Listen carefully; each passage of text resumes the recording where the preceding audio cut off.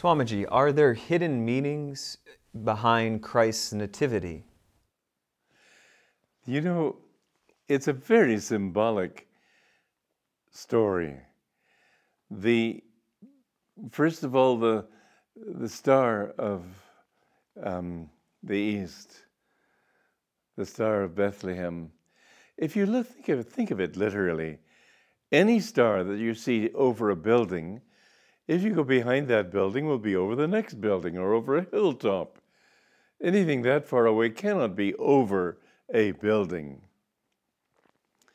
Actually, what it meant is that the spiritual eye is something you see in the forehead. It's interesting because most people haven't seen it, but some people have seen it who didn't know what it was. I remember in Italy, we wanted for our temple in Assisi to have a symbol of the spiritual eye.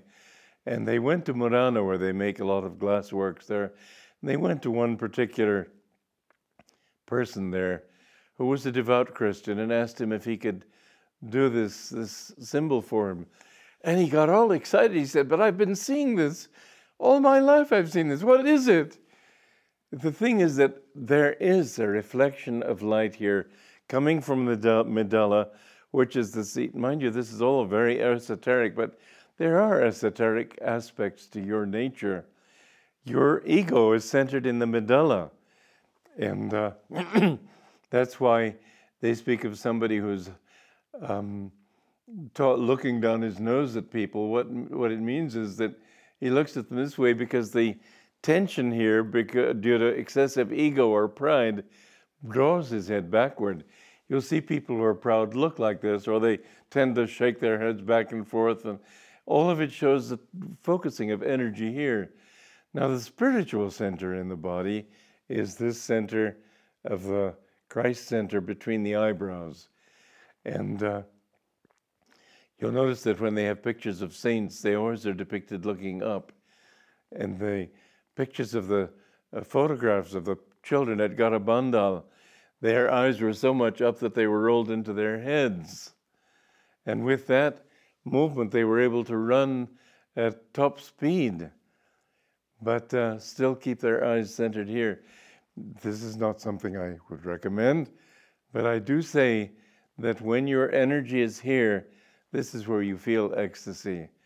And when your energy is centered here, this is where you feel concentration and also willpower. It's the seat of your higher consciousness.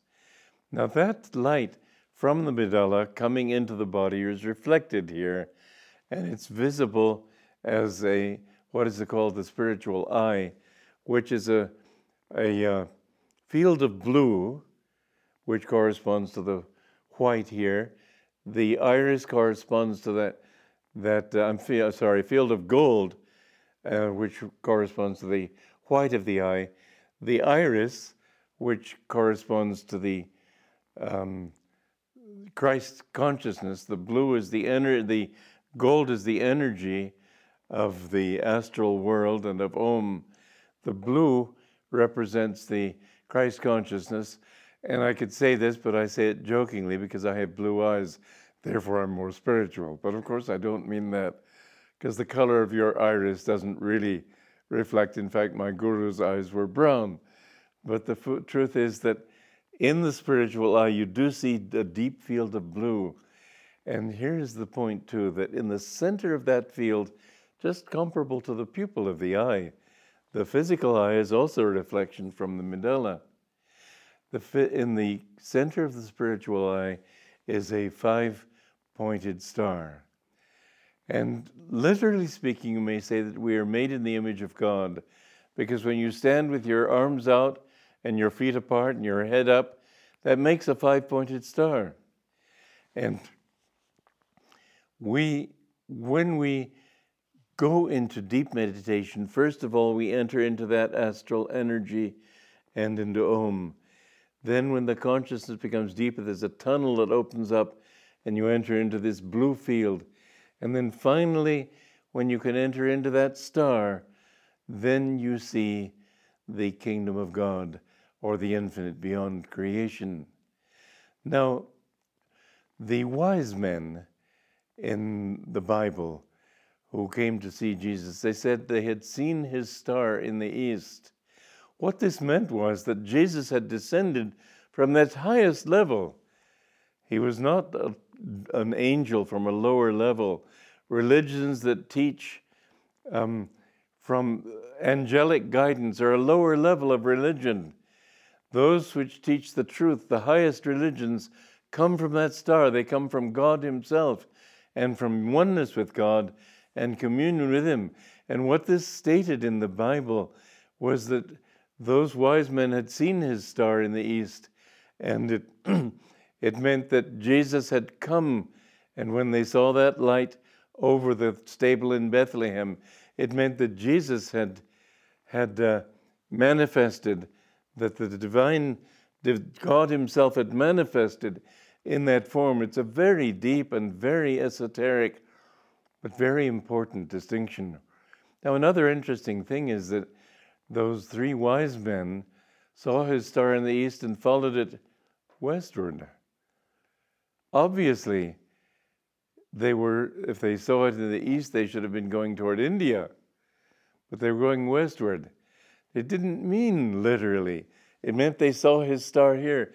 They were great masters. They weren't just astrologers. They weren't just whatever they like to think of them, kings and so on. We three kings of Orient are. There wasn't that. They were kings in God.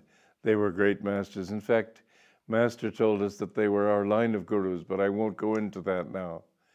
But they came to the stable where Christ was born to help to announce from God himself that this was a divine incarnation and that it would declare to mankind a divine message.